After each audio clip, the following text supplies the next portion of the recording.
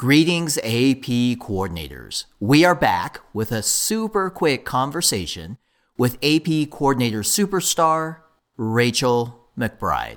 And we're calling this a Good as Gold daily vitamin to supplement our collective knowledge around some updates for AP coordinators.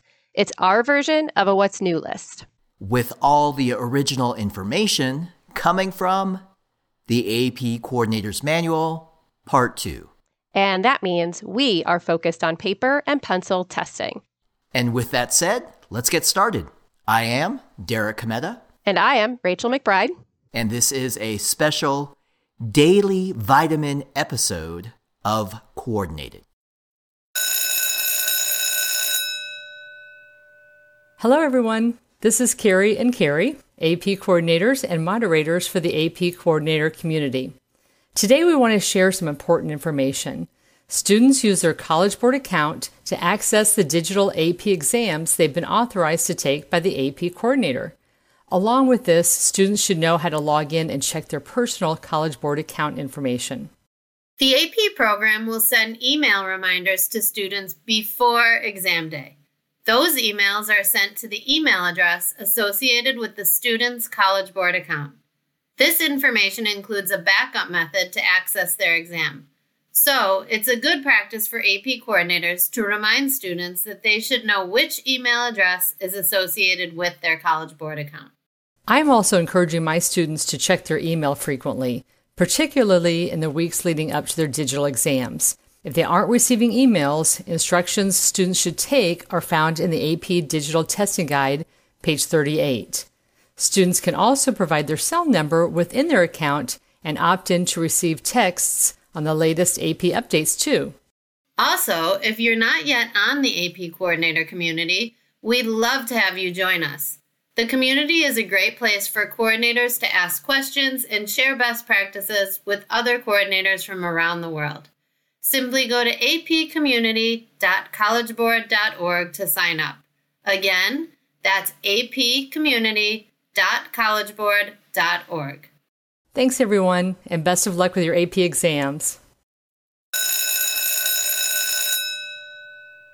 All right, Rachel, here's a nugget of new information from the AP Coordinator's Manual, Part 2.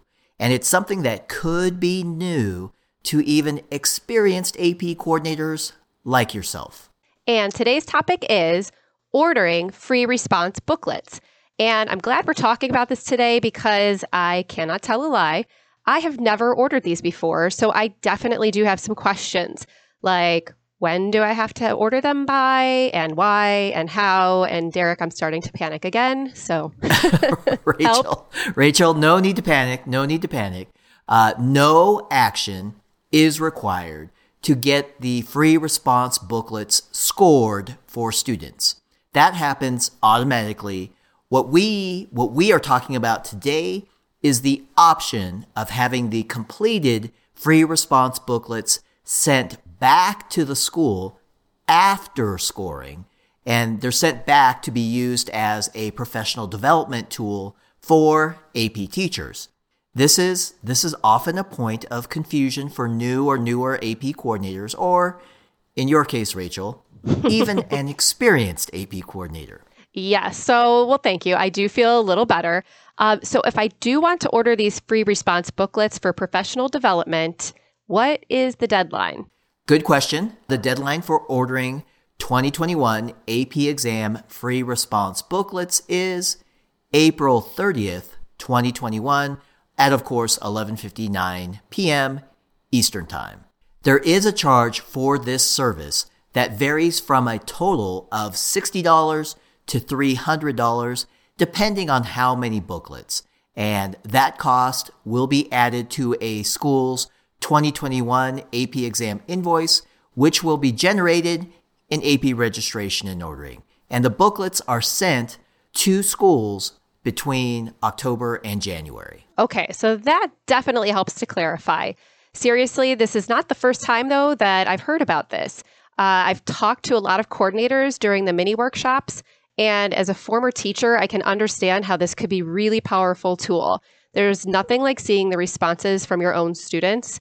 And even back when I was teaching English, I would always try to get my hands on some real examples of scored testing items. They were seriously helpful for instruction and practice, so... Sounds like you kind of miss your teaching days, Rachel. Right. Am I that obvious? I do miss teaching. But in all honesty, the AP coordinator role allows me to stay in touch and work with some pretty phenomenal students and teachers at my school. So perhaps I owe it to them to order these free response booklets this year.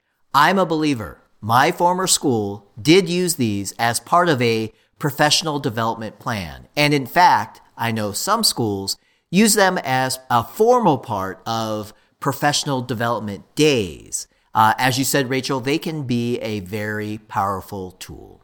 And everyone, more information can be found on this topic in the AP Coordinators Manual Part 2. We'll put a link to that and the specific page numbers in our show notes. All right, everyone. Thanks for joining us. And Derek, this is actually the last of our paper pencil related daily vitamins for this spring. I'm a little sad. I am as well. And with all these daily vitamins, I hope we've done our part to promote good health among AP coordinators. And thanks for helping out, Rachel McBride. We all appreciate you very much. It has been my pleasure, Derek. And thanks to everyone for listening to the show. Hey, Rachel, one final question. You have been sharing so much insight on some of the details and the tasks for AP coordinators this spring. I want to step back for a moment and just look at this from a larger perspective. So, Rachel McBride, what does being an AP coordinator mean to you? Well, I thought you might be asking me that at some point, Derek, so I'm prepared. As we mentioned a few times in these episodes, 4 years ago, I left my position as an English teacher of 15 years to become a school counselor. And while I do love my job as a counselor, I did and still do really miss the relationships I developed with my students and that sense of completion I'd get after completing a unit, grading a stack of papers, or witnessing my students grow and learn. However, a wise colleague of mine once mentioned in a meeting, and I quote, "Humans get energy from completion." And that made a lot of sense to me. It just really stuck. So that's where my energy had been coming from. And so in the classroom, I had that sense of completion and I thrived on those relationships. And that gave me energy and drive. So I took a step back, reevaluated my situation, and I realized that my role as AP coordinator, really strangely enough, was an opportunity to find these things again. And I can honestly say that I've found that sense of community. I'm building those relationships. And, I have those great relationships with my students and staff. So I also have that feeling of completion after each testing administration. I'm sure a lot of coordinators can relate. And that while I might be physically exhausted, that's what fuels me, to provide the students with the best opportunity to build their futures.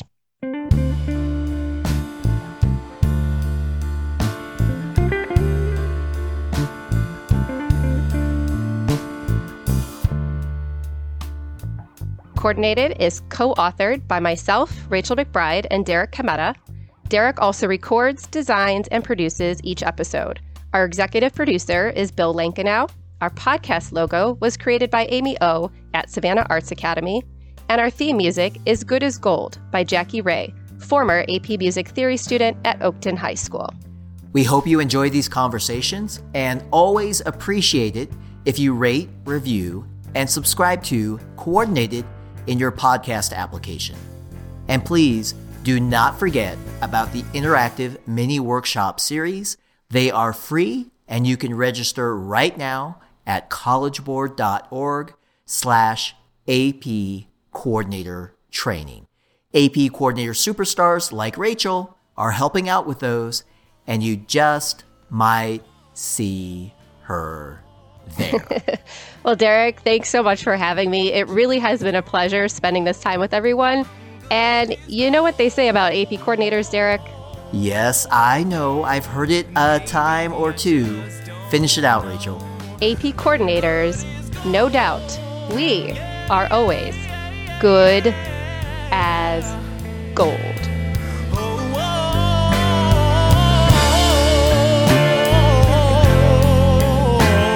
And maybe I just don't